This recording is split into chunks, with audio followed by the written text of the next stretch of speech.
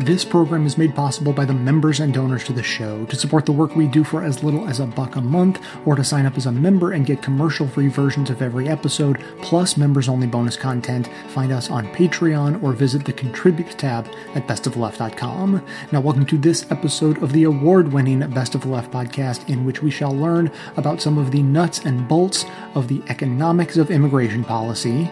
We'll start out by hearing why we so frequently hear immigration brought up as an explanation for any economic woes we may be facing. We'll hear arguments for and against protectionist rhetoric regarding immigration. We'll hear arguments for solidarity across racial lines to fight for immigration policies that are fair to all, and we'll hear some of the historical context for the accelerating global movement of immigrants and refugees. Make sure you don't miss that one. Our clips today come from Economic Update, The Other Washington, On the Media, Sunday Civics, and Intercepted.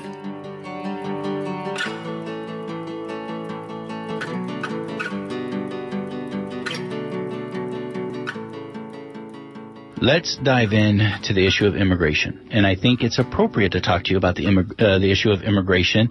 The Department of Homeland Security has issued new guidelines that will extend what it means to commit a crime. Basically, it would mean even if you were here as an undocumented person, that would be a crime, right?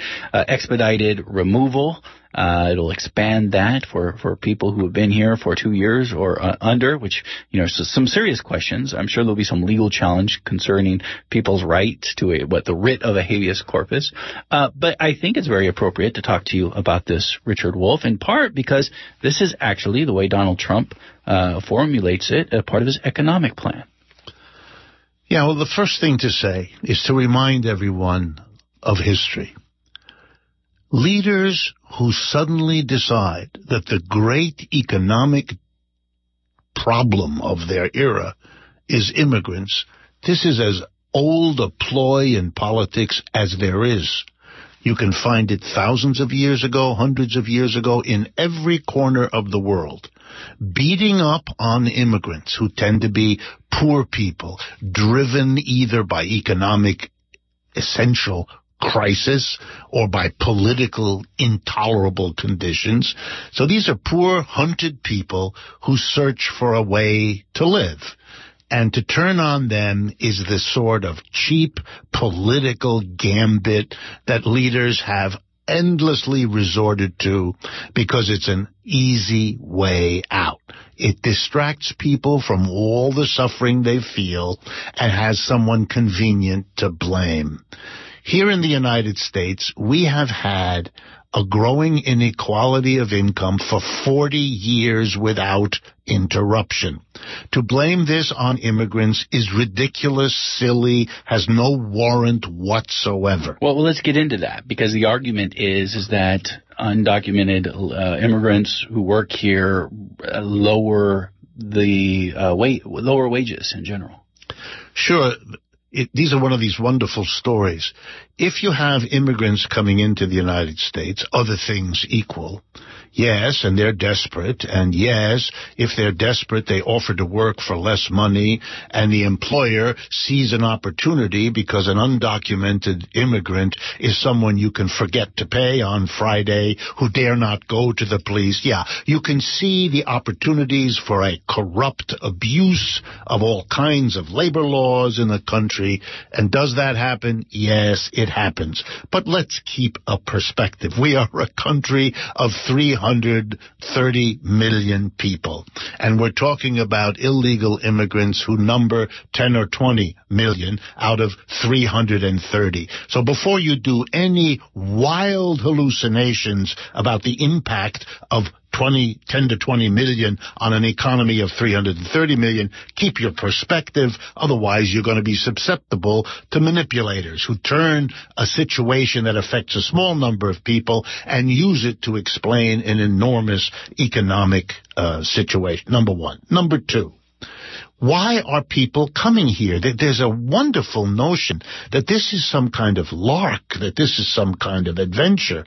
People do not leave the places they were born in, the languages they know how to speak, the neighbors and relatives with whom they live their lives, the cultural institutions, the churches, the schools where their children are going, where they were baptized, whatever it is. They don't do that easily. Let me put myself on the line here. My parents were refugee immigrants to the United States, so I admit I have a special feeling for this since it's my own personal history. But my parents, who came from France and Germany, would never have come to the United States if they had not been forced, literally, to run for their lives. They didn't want to do that. What were they running from? The Second World War, basically. Yeah. Nazism, fascism, Hitler, all of that. And because the war was fought on the borders, really, between France and Germany, if not inside those countries, they had to leave or else they would be caught literally in the crossfire. So they came to the United States and because they wanted to survive. Now, it might be said that the United States has some role to play in this.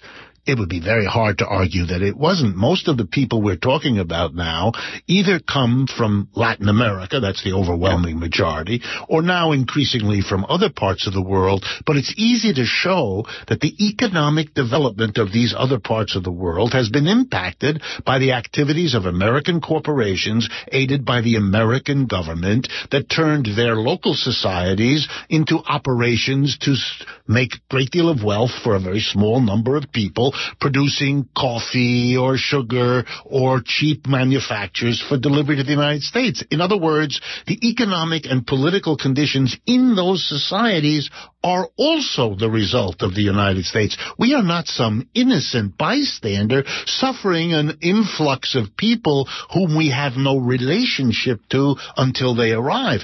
That might be a convenient way of understanding it, but it makes no economic or historical sense. So if you have even the smallest sense of compassion, but also of responsibility for all of this, then you see migration for what it is. It's a failure of the system. If capitalism had developed more evenly, shared some of the wealth it was able to produce with the people in Africa, Asia, and Latin America who did a lot of the work. How easy would that be to do that? Is that so easy? I mean, it sounds good.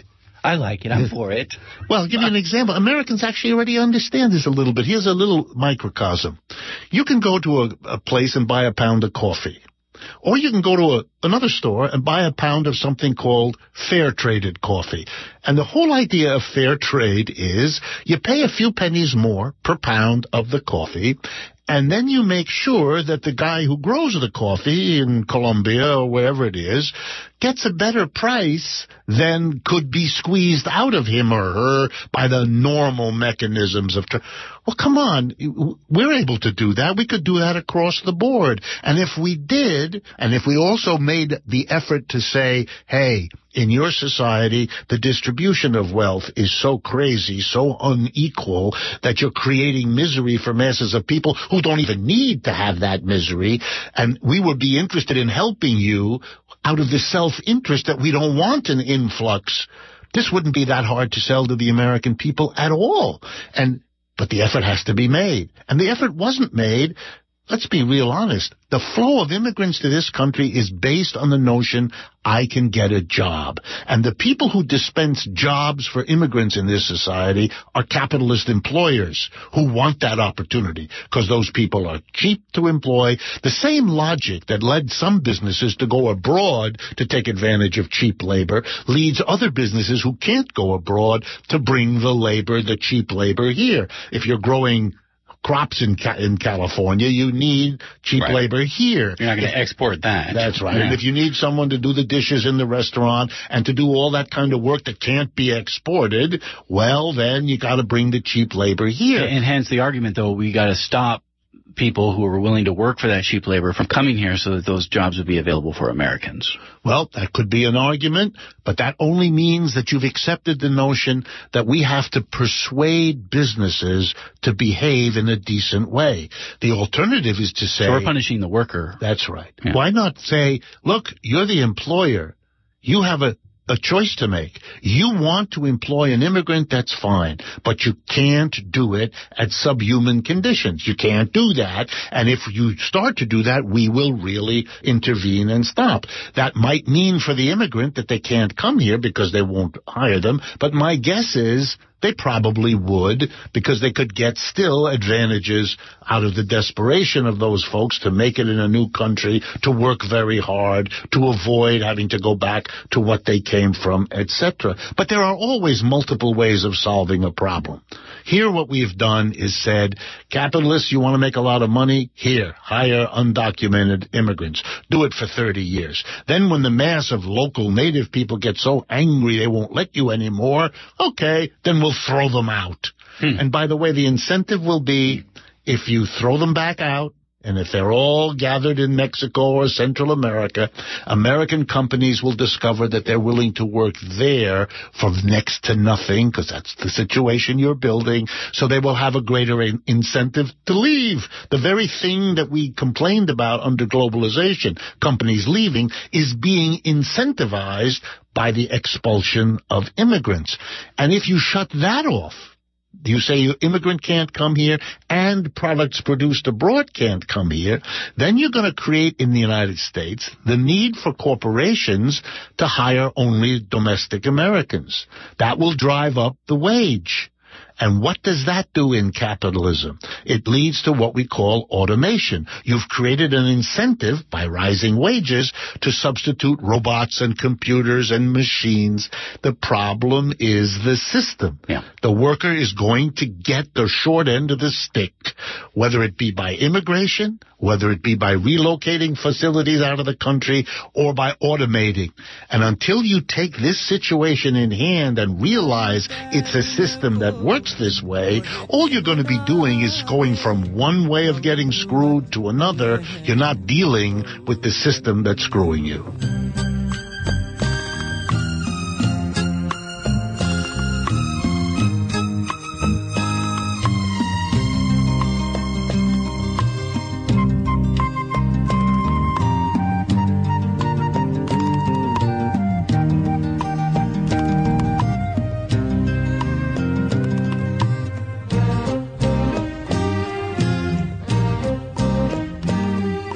I'm gonna completely forget her name. I think it's Gabriela Garcia. She's a woman in Arizona.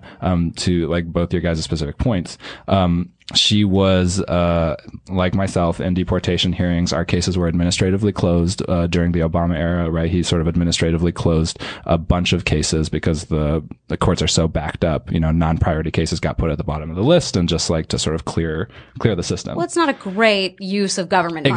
Exactly. You know, if you haven't committed a crime, I think if you haven't committed a felony, and you know, you've paid taxes and you kind of demonstrate that you're a contributing person in American society, like you're not at risk. So let's just like deal with you like much later.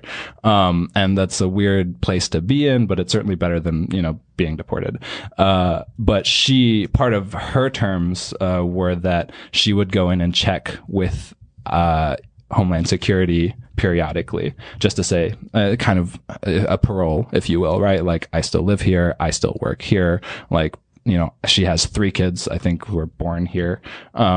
And she went in for her regular checkup. And this happened like days before my deportation hearing too. So it was like, and within the week that he signed Trump signed the executive orders about, the travel ban also. It was just like really fraught week. But she went in for a regular checkup, and the moment she sort of signed her name, they put handcuffs on her, like with her family outside the door and a bunch of people who were just kind of watching, like there in support. Like, and she just fully knew going into that, like there's a real possibility that I'm not going to walk out those doors after I walk in. And sure enough, like that's what happened.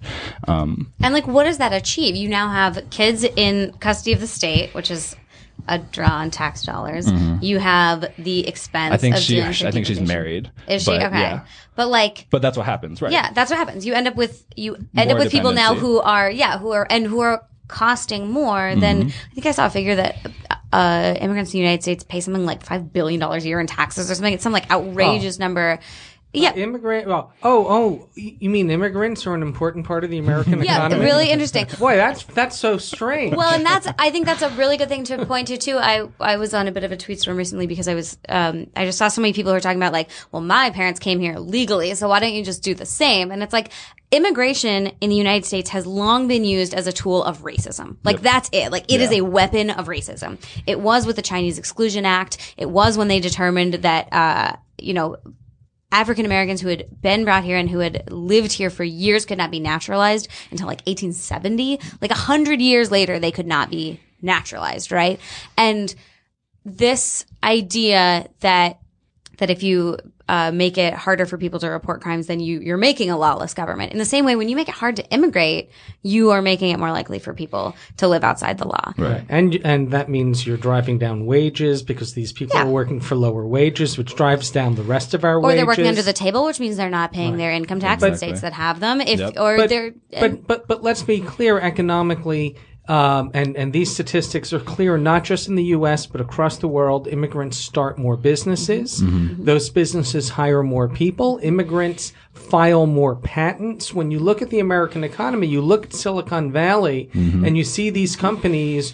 Who's founding them? Who's leading them? Who's doing much of the tech? These are immigrants who are creating companies like Google. Yeah. Well, you don't even have to look to Silicon Valley. You can look here in Seattle. I mean, one of the things that the travel ban indicated was a bunch of Amazon employees got held up because they have HB visas, right? And so like a lot of Seattle's growth that we're seeing now, and these are people who are buying property for large amounts of money, who are paying sales tax when they buy all their stuff, when they buy their flipping Teslas and shit. Mm-hmm. Like these are people who are paying hugely into the tax base. And, they're here on a work. Isn't it true that most people who are undocumented in the United States, they came legally and then like their visa expired or but most people are not crossing the, swimming across the river. Yeah. They are arriving, they're flying in and they're arriving on. And going through customs.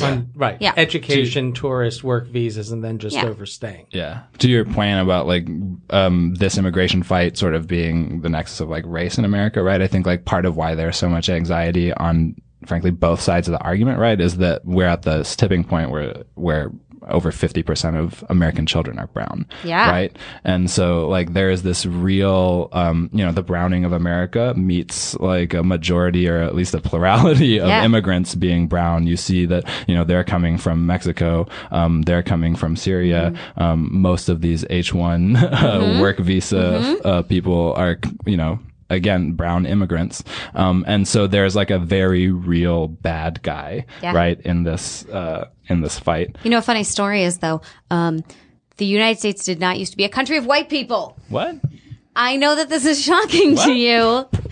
This idea that the browning of America is somehow necessarily You mean Christopher Columbus didn't just show up and was like, America. Sailed the ocean blue and then found a bunch of wasps and was just like, hello, fellow Protestants. I adore your critter pants. Let us eat macaroni and cheese. No, that's not what happened. You mean it wasn't just always a land of Puritans? It was not.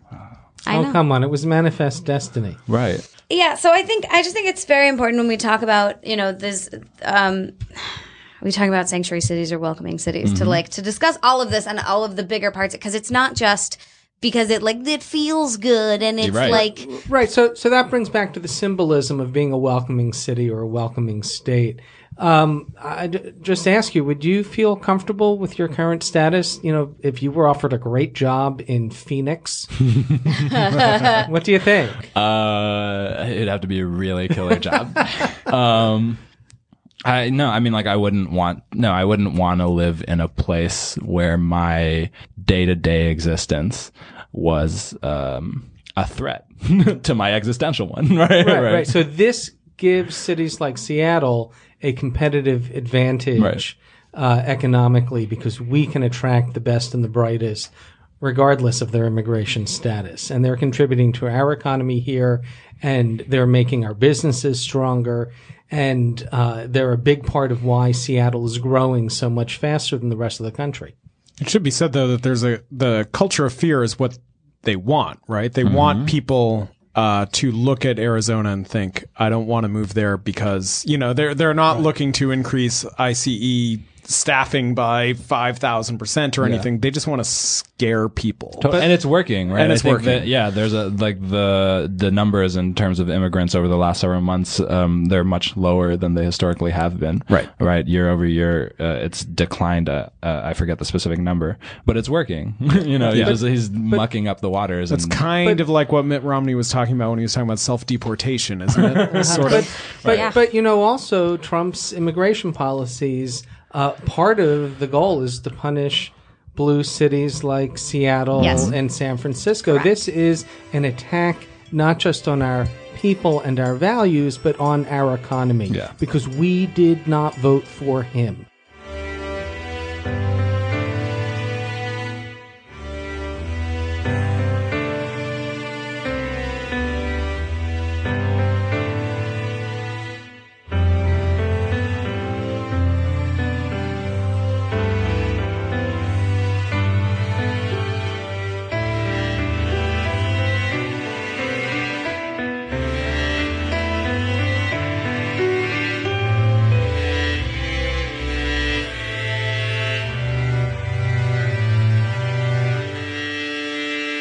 We have often observed on this program how the GOP can take any event or presidential policy, no matter how antithetical to long-standing conservative doctrine, and embrace it as if it were an immutable expression of Republican philosophy.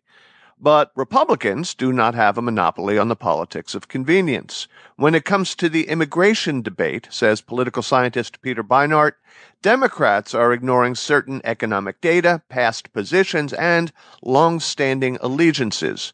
Peter, welcome back to the show. Thanks for having me. In promoting the benefits of immigration, lawful and otherwise, what are liberals suddenly leaving out?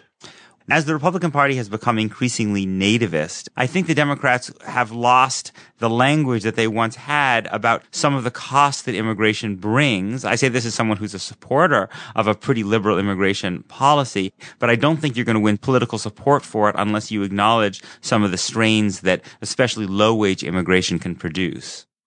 But it wasn't long ago that the debate on the left was significantly more nuanced. And I'm not talking about fringe critics. You've name-checked some bold-faced names.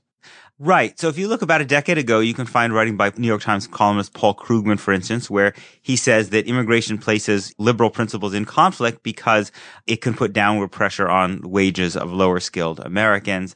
Barack Obama, in The Audacity of Hope, talks a bit about the legitimacy of some degree of cultural anxiety about bringing in people who don't speak English, for instance.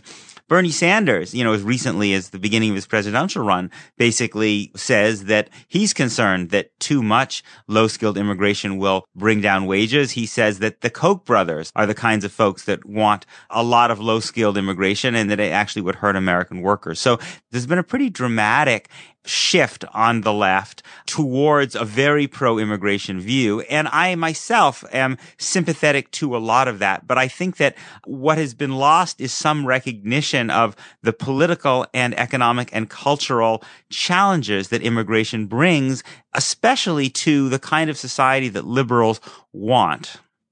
You wrote in your piece that progressive commentators routinely claim that there's a near consensus among economists on immigration's benefits. Consensus, you say not necessarily. I think most economists would say that overall immigration benefits the U.S. economy. But there's a real debate about what the impact is on lower skilled workers. Whether jobs that low skilled immigrants do are the same jobs that native born Americans might do, or whether sometimes in subtle ways their jobs are actually different.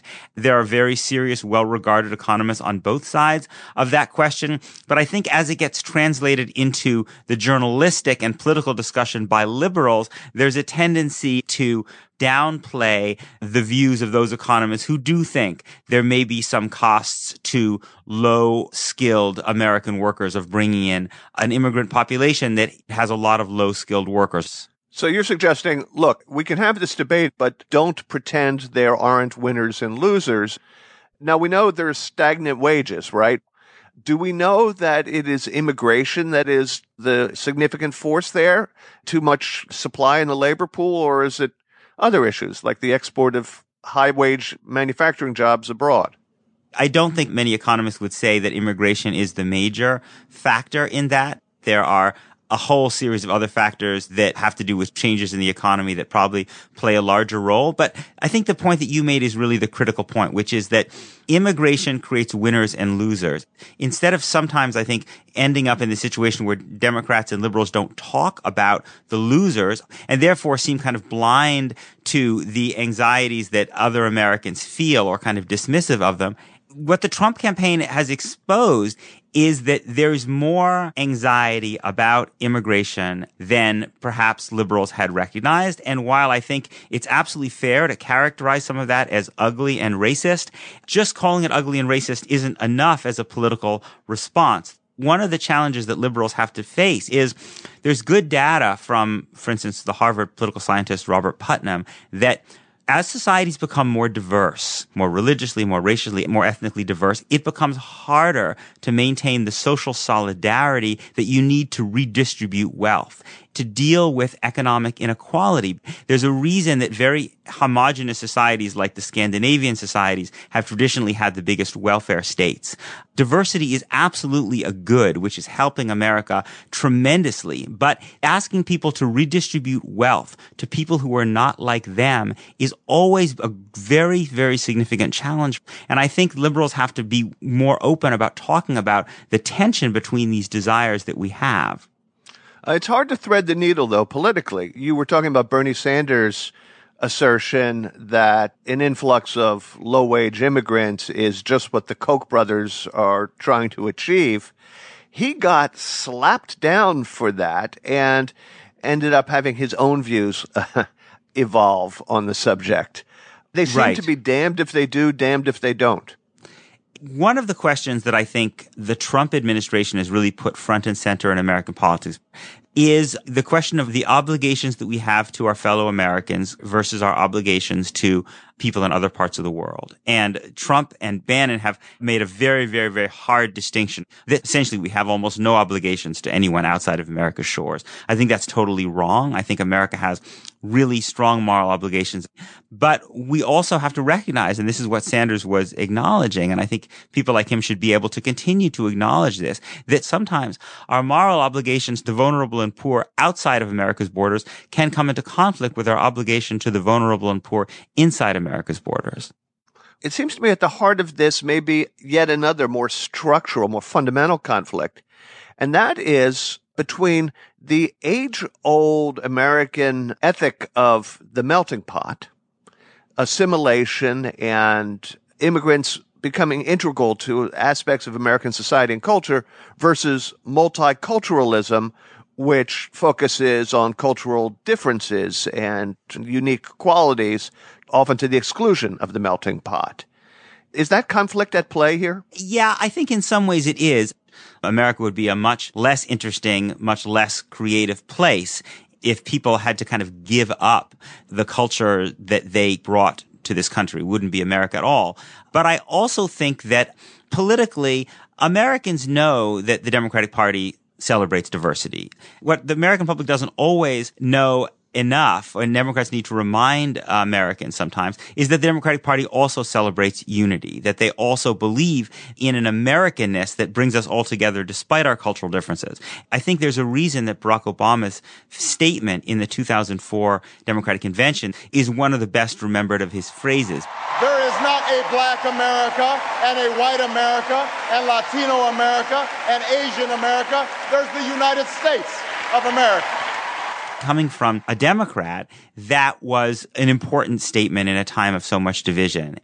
If the Democrats do as you say and are more nuanced in the rhetoric about immigration, will they then not face the perception that they have been pushed to the right by Trump and Trumpism? That's possible, but when you lose an election, even an election like this where, Hillary Clinton actually won more votes, you have to adapt. It's a matter of political survival. And that's what smart political parties do. They find a way of remaining true to their core moral principles, but find new language and new strategies for getting a political majority. You know, we've had a pretty high rate of immigration now in the United States since the 1960s, and it has really made America a very different country. I think a better country, but a very different country, and it's coincided with growing economic inequality, which has produced a kind of backlash and resentment that Democrats can call racist. Some of it is racist, but politically, they have to find answers for it, acknowledging some of the strains rather than trying to pretend they don't exist, and finding a set of policies and a message which talks about how America can become stronger and more unified even as we become more diverse.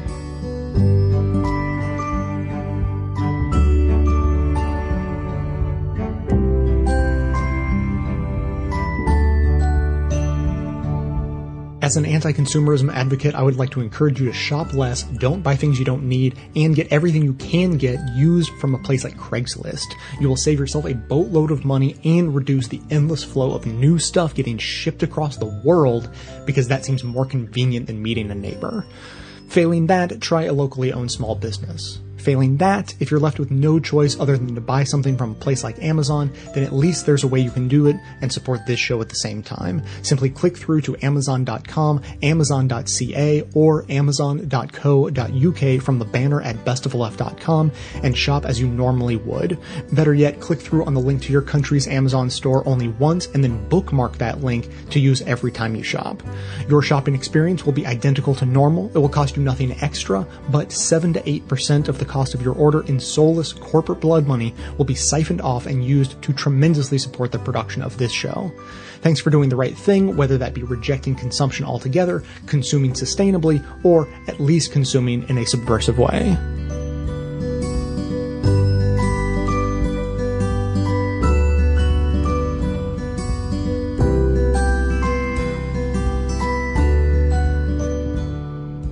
I'm upset at you folks.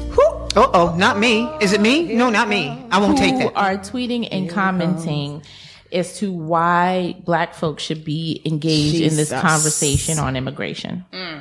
I've seen a lot of conversations about, Mexicans don't care about us and Latinos don't care about us and things like that. As if you haven't been paying attention in this last year that one, not all immigrants are Latino. Right. Number one, there are many Latinos are black. Many Latinos are black. And as you've seen, that was done to Haitians, Hondurans, and others, right? And you see what's happening in Puerto Rico. Right. And that's America. Right. That we all should be engaged in this conversation. Right. And it's important to know that black immigrants make up about 10% of the black immigration, of the black American population. And that alone, the fact that one, they are so prevalent, and two, we have to remember 90+% of the Africans who were stolen from Africa, kidnapped and dragged to be enslaved for life did not come to the United States of America. They went to Dominican Republic and Haiti. They went to Trinidad. They went to Brazil. They went to Venezuela, Colombia, Puerto Rico, and so Mexico. So blackness, one, if we're talking about Pan-African, right, this is something that has a broad impact on all of us.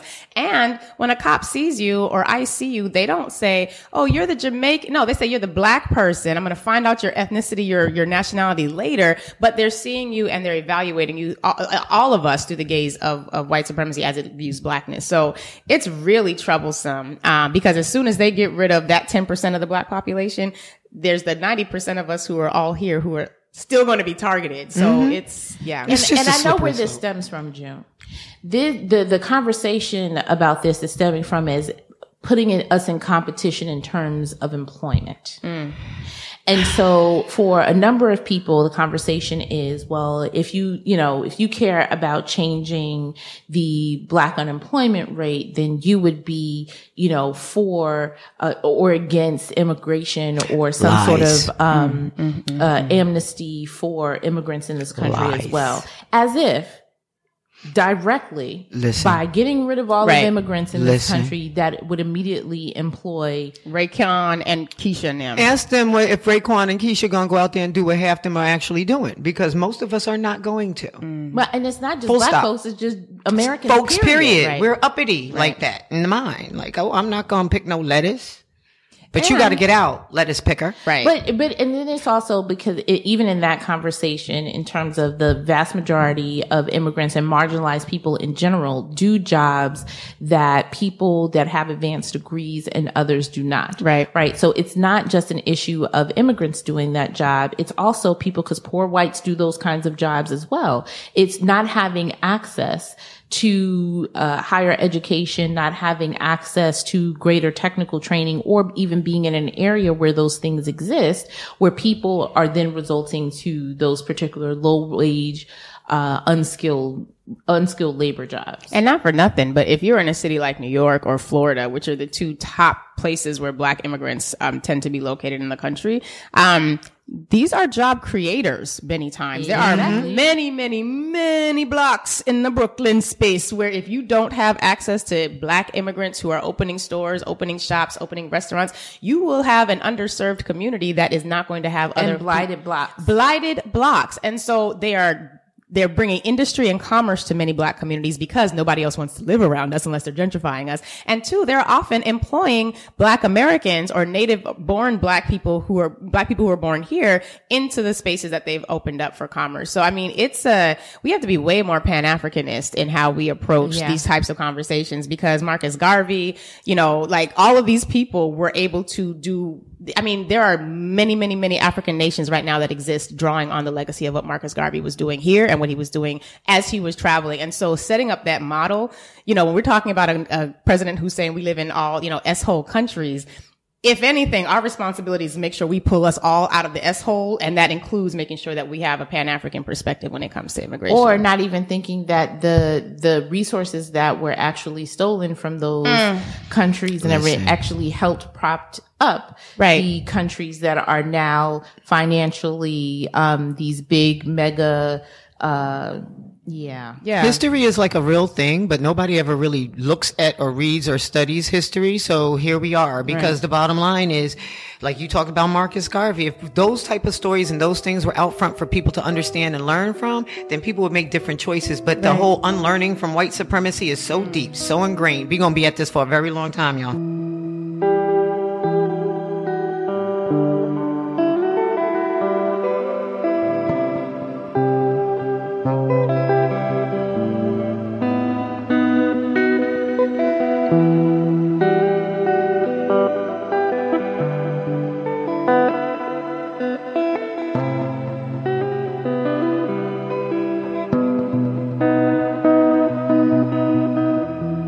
Perhaps the most long-lasting impact, for instance, of American wars in Syria, Iraq, and the rest of the Middle East is the refugee problem. After so many years of constant warfare, the people of the Middle East suddenly started leaving. They couldn't take it anymore. And so now Europe is obviously the first one to deal with this problem, because they're the closest place that people can go, but also throughout Africa, you're seeing huge numbers of boat people leaving war-torn countries. That's what they're leaving. They're leaving countries where they can no longer maintain themselves in any kind of way. So these massive refugee problems now are a direct result of imperial wars over the last 10, 15 years in these areas. Previously in the United States, there were all the Central American wars, all the interventions of the United States and Latin America that forced all of these Salvadorans and Guatemalans and Hondurans to come to this country in the 80s. So you've got to understand that, one, the United States is not alone in this problem. But number two, the United States has a particular history as a country that often has identified itself as an immigrant nation, that immigration has always been a big political battleground in the United States, always. And because there's always an attempt by those who came a while ago to portray those who came more recently as part of the problem, whether it was the Irish in the 1840s with the Know Nothing movement, the Chinese in the 1880s with the Chinese Exclusion Act, whether it was the Polish and the Russian Jews and Italians in the late 1800s and early 20th century. But now what really has made the situation more difficult now is that there's not only a cultural and ethnic component to the migration, there's a racial component to the migration. And so now you're increasingly dealing with the reality that the bulk of the migration to the United States over the last 50, 60 years, half of it has been from Latin America and 2/3 to 3/4. The rest of it has been from Asia and Africa. Remember, back in 2006, there was an attempt to pass a comprehensive immigration reform. Good evening. I've asked for a few minutes of your time to discuss a matter of national importance, the reform of America's immigration system. The issue of immigration stirs intense emotions. Why has it taken so long? Well, because the final immigration legislation that is passed will essentially define who is legitimately in the United States in the 21st century. It is really going to define the composition of American society. Everybody who's involved in the negotiations knows that. There are big stakes here in terms of who gets to be elected to office in 10 or 15 years, how the resources of the country are divided up. And it's really a question is who is legitimately in the country. The fascist trend represented by Trump wants to totally reverse immigration policy.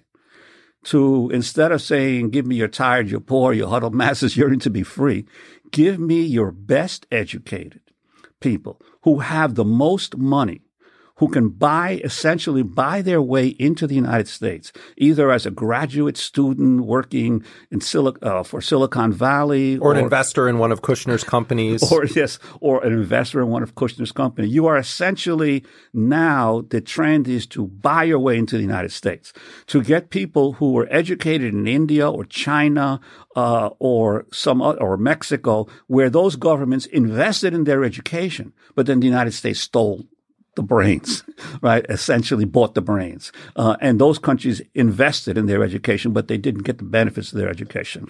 Trump calls it chain migration. The official term is family reunification. They want family reunification out because that would only allow the already existing working class migrants who have already become legalized to bring more of their relatives. They want to end that. They want to bring in a whole different type of migration into the United States. And I suspect also increasingly make it a wider migration. The dreamers are like the sexy part of the migration reform. What is going to happen to the technological workers? What is going to happen to the agricultural workforce, which is still needed? They still need agricultural laborers to pick the crops that people in the United States are going to eat. Under what conditions will these other categories of migrants be able to come into the country? You, of course, as NAFTA was coming to fruition, were reporting extensively on the potential outcome of this. At the end of the day, your political analysis, and correct me if I'm wrong, ends in the same place as Trump's when it comes to wanting to get rid of these kinds of so-called free trade agreements, but for very different reasons. I'd like to hear your critique of how NAFTA and other so-called free trade agreements impact workers in the United States, but also in other parts of the hemisphere. Remember, NAFTA was passed under Bill Clinton. In a few moments, I will sign the North American Free Trade Act into law. NAFTA will tear down trade barriers between our three nations. It will create the world's largest trade zone and create 200,000 jobs in this country by 1995 alone. NAFTA and all of these free trade agreements were based on being able to exploit the huge gaps in income that already existed in the world. They were going to take advantage of that, not to necessarily raise the income levels, but just to take advantage. It's like a currency trader who tries to trade between the differences of values of currencies between countries. That's all it was. And so unless there is somehow in the policy a commitment to close the income gaps between countries, and not just the income gaps, the gaps over environmental controls, the gaps over protection of workers' safety in these places, there will always be a race to the bottom, to which country offers the cheapest labor and the worst environmental regulations and the worst labor safety. Now it's no longer Mexico or even China. Now it's Vietnam and Bangladesh. And there'll always be another country where the elite will offer you a better deal in the race to the bottom. Would you celebrate the dismantling of NAFTA, even if it was based on Trump's rationale or motives for it? Well, it's definitely good that these agreements are being revisited. The question then becomes, though, who negotiates the new ones? Because eventually any trade agreement has to go through Congress. And with the makeup of Congress now, you could conceivably have a worse trade agreement especially for the people in these other countries than you have now. It's positive that at least what Bernie Sanders raised about these trade deals during the campaign and what Trump raised about these trade deals at least broke the control over the debate that the globalists in American capitalism, along with the media, had, that anybody who raised the criticism of these debates was crazy or fringe. So that's changed. That's changed. People understand now that these trade deals have hurt the American workers and have hurt the people in the countries where they were developed. I was recently looking back at your excellent book, Harvest of Empire, that also has been revised. And it made me start to think how so many people in this country, when they talk about immigrants or when they talk about undocumented immigrants or people who are here with protective status or people who were brought here by their parents and they didn't have documentation, we never talk about why people have come here from any number of these countries. Give an overview of the Harvest of Empire and why people started migrating from south to north at different points in history. Well, I think the basic thesis of my book, Harvest of Empire, is you really cannot understand the massive growth of the Latino population in the United States in the second half of the 20th century and the early 21st century unless you understand the role of the United States in Latin America in the late 19th and early 20th century.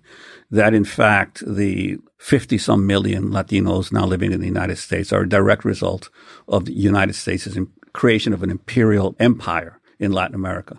And in fact, the United States is not alone. The reason there are so many Algerians, Tunisians, and Moroccans in France is because those were the colonies of the French Empire. The reason there's so many Indians, Pakistanis, and Jamaicans in England is because those were the colonies of the British Empire. The reason there's so many Turks in Germany is because Germany got late into the imperial power game and after World War I basically absorbed the Ottoman Empire and began going into Turkey and other places in the Middle East. But what happens is that World War II was a seminal moment in the colonial world because all of the powers in World War II all impressed their colonial soldiers into the war. The French drafted the Algerians and the Tunisians into the French army. The Americans drafted Puerto Ricans and Mexicans. My father and his two brothers all served in a Puerto Rican regiment in World War II that was attached to Patton's 7th Army. They were all recruited right out of Puerto Rico, not even speaking a word of English, to fight in World War II. Even African Americans who came up from the South, a lot of them were impressed into World War II. So the result was, after the war was over, the soldiers who returned all became the leaders of their independence movements, of their civil rights movements. If you look at all of the people in the civil rights movement in the United States, many of them were World War II veterans. In the same thing in the Mexican-American community, in the Puerto Rican community. They came back having been trained and fought in World War II and said, hey, we just defeated fascism, but we don't have rights in our own country. After World War II, you get the huge surge of African independence and Pakistan and India. They're all the colonial powers are forced to give up their colonies. But then, because these countries had already established routes of trade and commerce and information with the metropolis, suddenly people started leaving their countries and going to the metropolis. Algerians started going to France, and Tunisians and Indians and Pakistanis started going to England. And people who came to the United States were largely from countries that were already directly intervened, like Puerto Rico or Cuba, Dominican Republic, and Mexico. And then, of course, Nicaragua, Salvador, and Honduras. So basically, you can directly trace the mass migrations of every imperial power in the world to their former colonies. So that's why I say that the Latino presence in the United States is the harvest of the American empire. For the first 150 years, the colonial powers tried to get the resources, the gold or the copper or whatever resource they could get out of the colonies. But then what they never expected was that the people themselves would come, that the workers would start using those same routes of trade to migrate to the metropolis. Had the West not tried to dominate the entire world and colonize the entire world, it would not be facing the kinds of migration situations that they're facing now. And the people just at a certain point said, hey, we may as well go to these countries if we're considered to be subjects of these countries.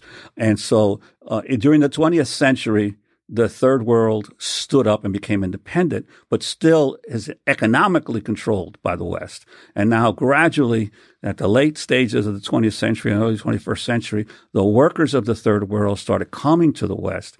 And now capitalism is faced with the problem, how can you argue for no barriers to capital? For whether it's a money transfer, whether it's an investment opportunity, whether it is lowering tariffs on trade, how can you argue that we're in a global world and capital must be free to move anywhere it wants at any time and labor can't? How can you argue for freedom for capital but not freedom for labor? And when the reality is that more people are on the move today than ever before in the history of the world. I mean, if you look at the numbers of Filipinos and other people that are basically propping up the economies of the Middle East, and the numbers of Koreans that are working in Japan. There's been mass migrations, not just the United States, but all over the world, labor is in motion. And you cannot continue to lower the barriers for capital while erecting walls against labor. It doesn't make any sense. So I think that's the quandary that global capitalism has today. How do you make it easier for business to make money while you try to make it harder for workers to make money? It seems, given everything that you've just described, that there are two main drivers of undocumented immigration to the United States from the South, either wars and conflict that the United States has played a direct role in, or people have shattered economies that have been targeted by neoliberal economic positions of the United States, by the corruption of dictators who have been backed by the United States, or that their countries have been pressured into very bad deals for their people, and they're coming seeking economic opportunity. And I mean, every single person that I know that is undocumented in this country is an incredibly hard worker who is living in a crappy situation and sending a lot of money to support a lot of other people in their home country. I mean, that is almost the exclusive story that I know. Migration is itself a self-selecting process because the people who leave are usually the most industrious, the most willing to take risks. So basically, the very process of migration it selects out the most industrious, hardworking, and risk-taking people. So to portray them as the people who are going to commit crimes and destroy the society is completely at odds with the facts. One of the things I raise in Reclaiming Gotham, which is that it's been documented that sanctuary cities in the United States have lower crime rates than non-sanctuary cities. It's firmly established that the crime rate among immigrants is far lower than the crime rate among U.S.-born citizens. There's a lower crime rate. And yet you want to find the examples that you can find, because you'll always find examples of people committing crime in any group in the society, and elevate those to the norm rather than to realize that they are the exception.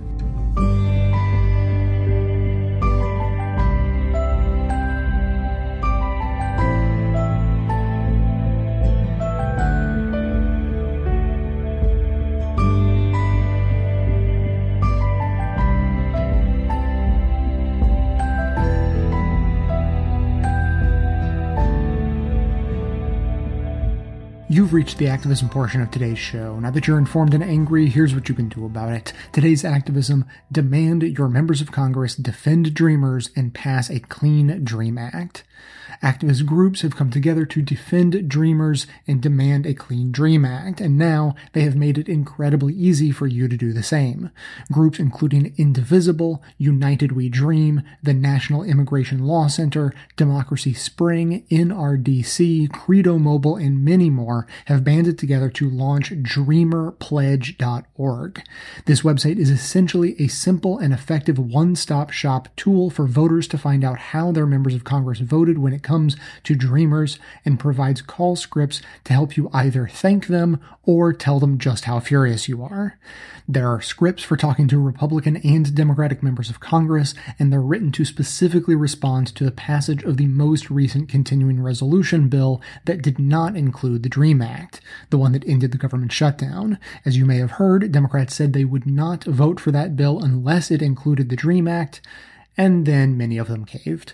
The call scripts help you clearly demand that your Democratic and Republican members of Congress vote against the upcoming February 8th continuing resolution unless it protects Dreamers in order to avoid complicity in Trump's racist policies. Let's take this moment to remember that Nancy Pelosi and Chuck Schumer have been promising to reach a deal with Trump to protect Dreamers since last December. Well, now it's February and DACA expires just 1 month from now. Trump has vowed to deport DACA recipients when the program ends on March 5th, so there is no time to be congenial and make concessions. The Trump agenda is not business as usual, and members of Congress, especially Democrats, need to respond appropriately. It's baffling that Democrats have wavered since they know full well that Trump and Republicans have miscalculated this one. According to multiple recent polls, the vast majority of Americans support allowing Dreamers to stay in the U.S. According to a Politico Morning Consult poll conducted last September, over 69% of Republicans and 84% of Democrats think Dreamers should be allowed to stay in the U.S. They differ only on whether they should be allowed to become citizens or just legal residents. The only thing that can stop Trump from ripping lives apart is passage of the DREAM Act. So head over to DreamerPledge.org and tell Congress to defend Dreamers today before it's too late. The segment notes include all of the links to this information as well as additional resources, and as always, this and every activism segment we produce is archived and organized under the activism tab at bestoftheleft.com. So if stopping Congress from codifying conservatives' racist policies is important to you, be sure to hit the share buttons to spread the word about demanding your members of Congress pass a Clean Dream Act via social media so that others in your network can spread the word too.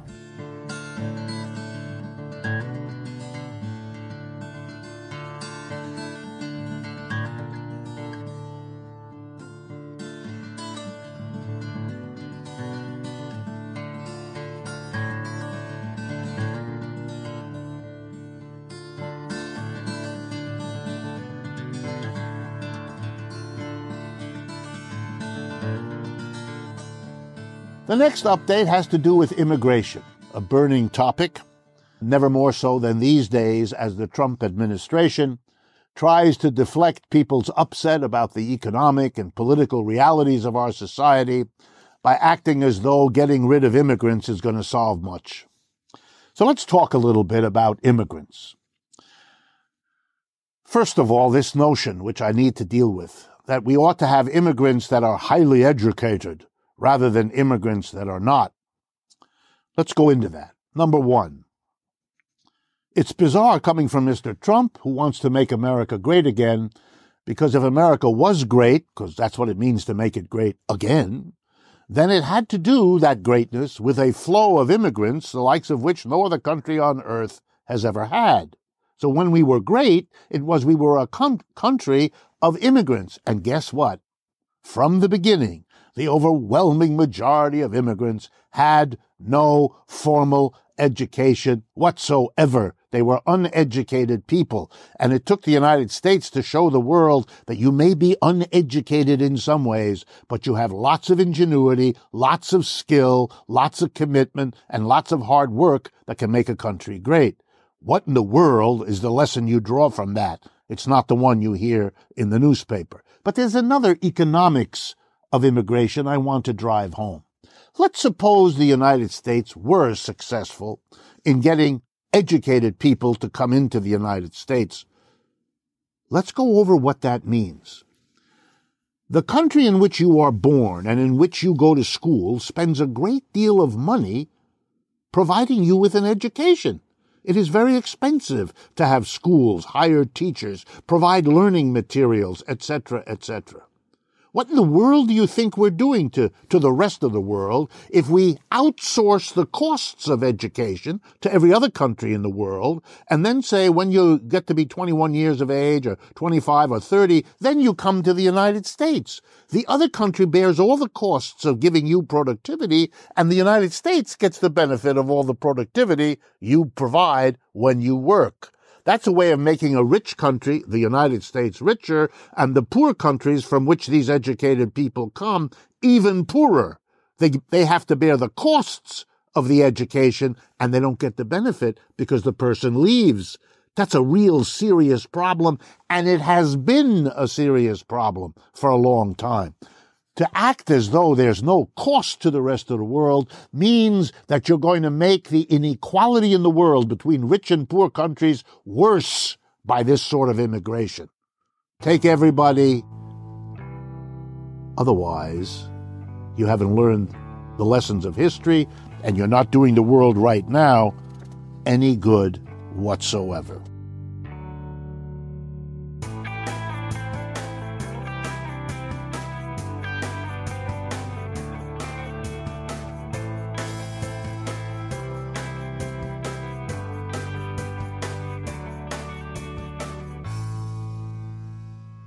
We've just heard clips today, starting with Richard Wolff describing the systemic economic causes of migration.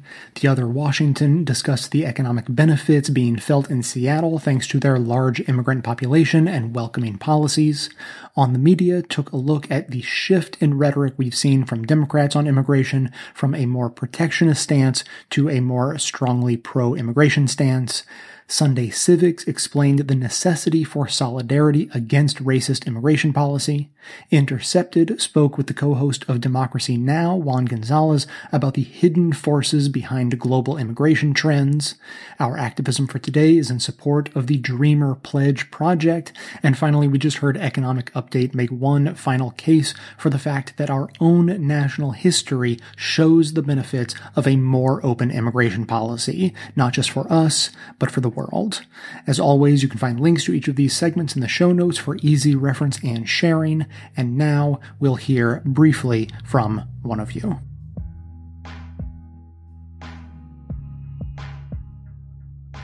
Hi, Jay. How are you? Jeff calling from Charlotte.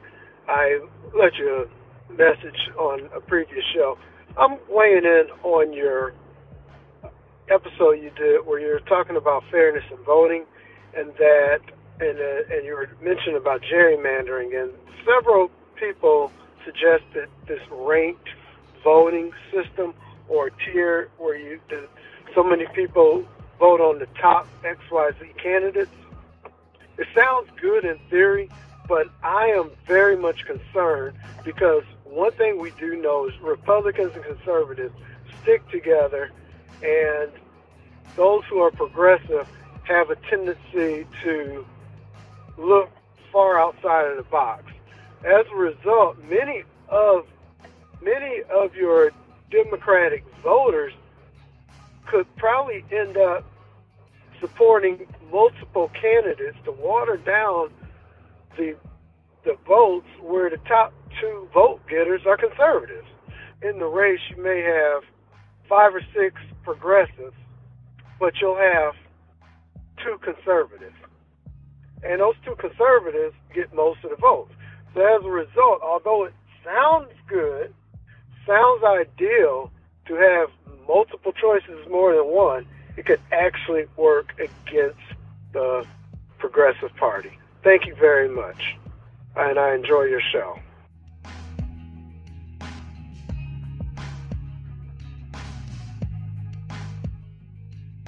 Thanks for listening, everyone. Thanks to the volunteers who help gather clips to make this show possible. Thanks to Amanda Hoffman for all of her work on our social media outlets and activism segments. And thanks to all those who called into the voicemail line. If you'd like to leave a comment or question of your own to be played on the show, simply record a message at 202-999-3991. First of all, a quick response to Jeff about ranked choice voting.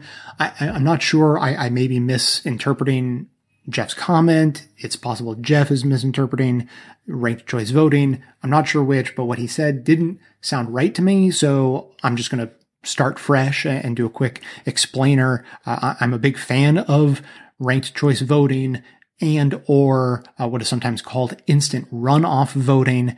And what Jeff is describing, a vote being split like that, is exactly the problem that ranked choice voting is designed to counteract. So with his, 4 different progressive candidates all running, splitting the vote that way, that's not how ranked choice voting works. You wouldn't just vote in a spread out way like that and then have all of those votes, sort of working against each other. With ranked choice voting, the idea is that you can actually vote for multiple candidates. And so you actually rank them, as the name implies. You pick your first choice, second choice, third choice, and that then allows for, if your first choice doesn't win, if they don't automatically win in the first sort of round, like it happens instantaneously, but it's like multiple rounds of voting. So if your candidate doesn't win the first round, then that vote is transferred. It's not discarded. It's transferred to your second choice. And then if that second choice candidate doesn't get, doesn't get at least second place in the total voting, then again, your vote would transfer to your third choice. So, for instance, let's say you wanted to vote for, Jill Stein was your first choice. And then like Bernie Sanders as a write-in candidate was your second choice. You might have then chosen Hillary Clinton as your third choice. And depending on what state you're in, that may or may not have made a difference. But at least on the national level, that's how that could work. So you can vote for the out there candidate who, you believe in the most, but who doesn't have a good chance of winning. And your vote can still be counted on the side you more prefer it to be counted on. So part of the argument is that someone out there who, votes green out of, sheer determination to have their pure vision expressed through their vote can still do that.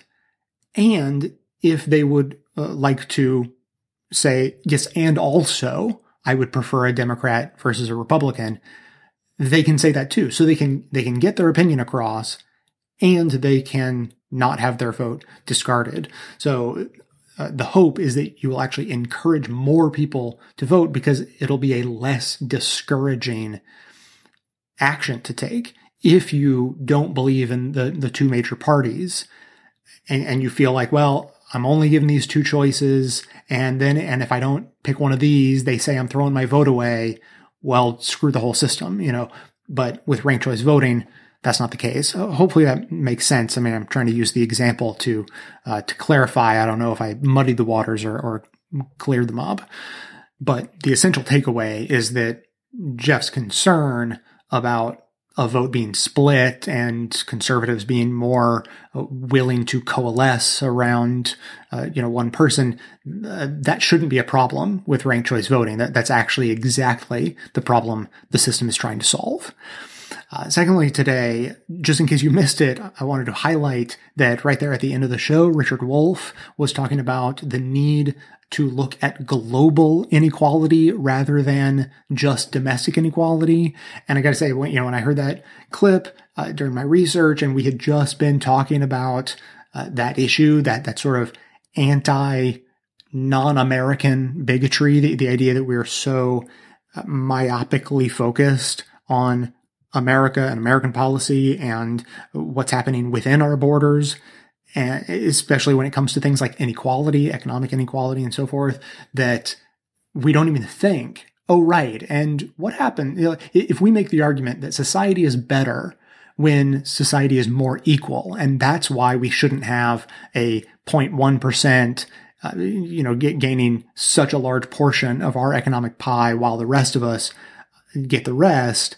The same argument could be made for the entire world, and the U.S. is definitely that top 1% of economic earnings in the world. So there's a huge wealth disparity between rich and poor countries, and that is detrimental to society. So I was glad that he pointed that out, and it flowed nicely with our conversation from the last episode. And then my last point, just more broadly today, just for some background information, I listen to podcasts often on show days, like when I'm producing shows, during my breaks. Obviously not while making the show.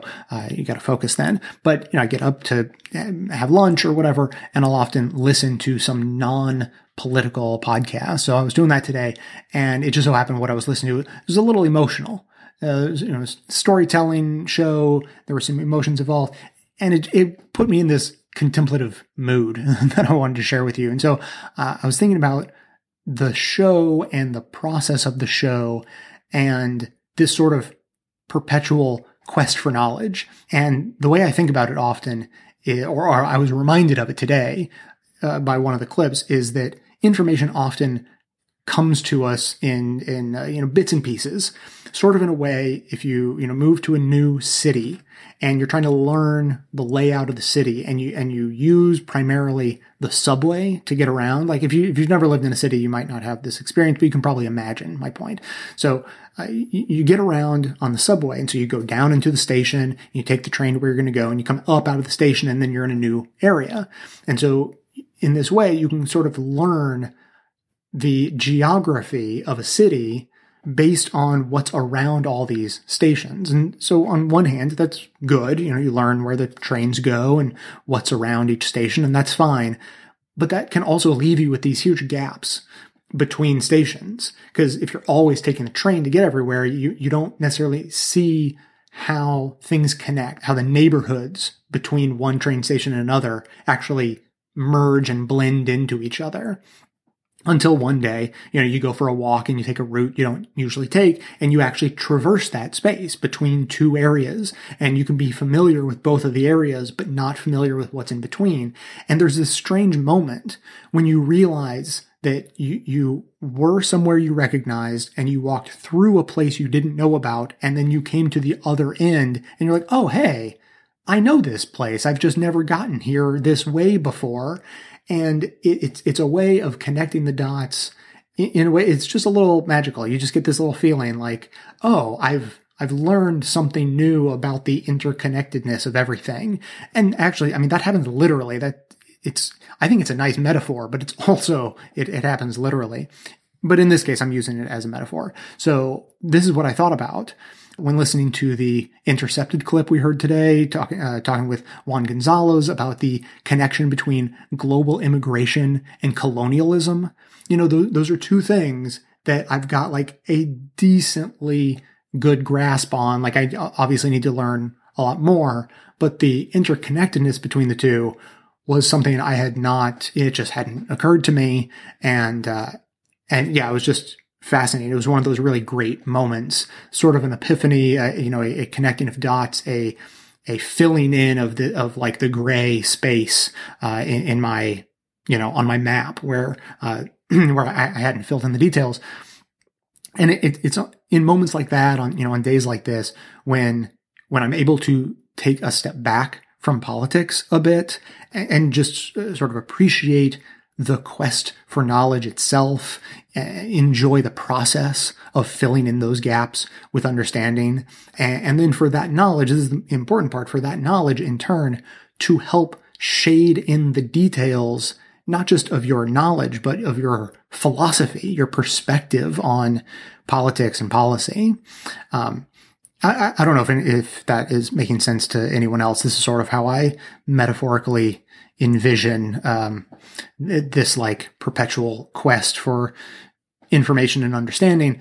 But that, that's sort of at least the idea that I'm trying to get across with the show. And so I hope that, when I do it right, some of that comes through. So, maybe it makes sense, or maybe it doesn't, or maybe you prefer another metaphor. But speaking of all of this, I wanted to bring back up the conversation that is in its infancy, getting started.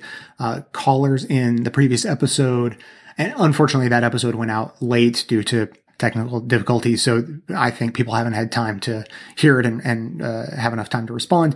But I just want to remind you that people called in about the Me Too movement and expressed concerns. I think Jeff from Cleveland, might have been the same Jeff we heard from today, was, basically expressing concern about too many different types of assault and harassment and all these different gradients of sexual abuse, that conflating them can be dangerous.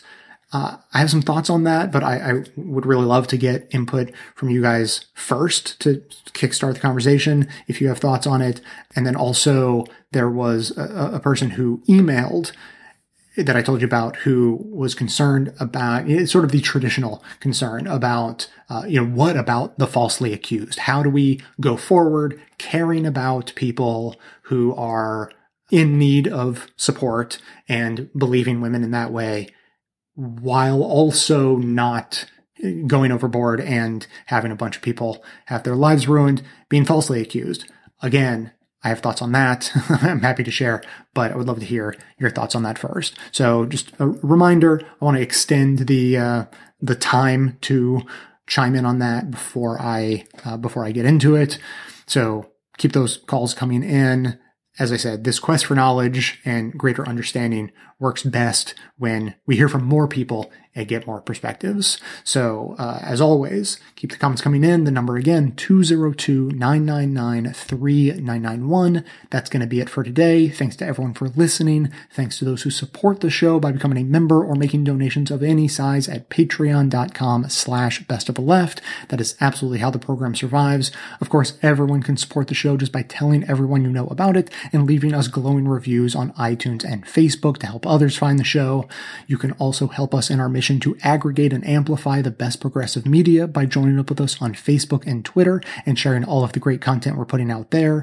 And for details on the show itself, including links to all of the sources and music used in this and every episode, all that information can always be found in the show notes on the blog. So coming to you from far outside the conventional wisdom of Washington, D.C., my name is Jay, and this has been the Best of the Left podcast, coming to you every Tuesday and Friday, thanks entirely to the members and donors to the show from bestoftheleft.com.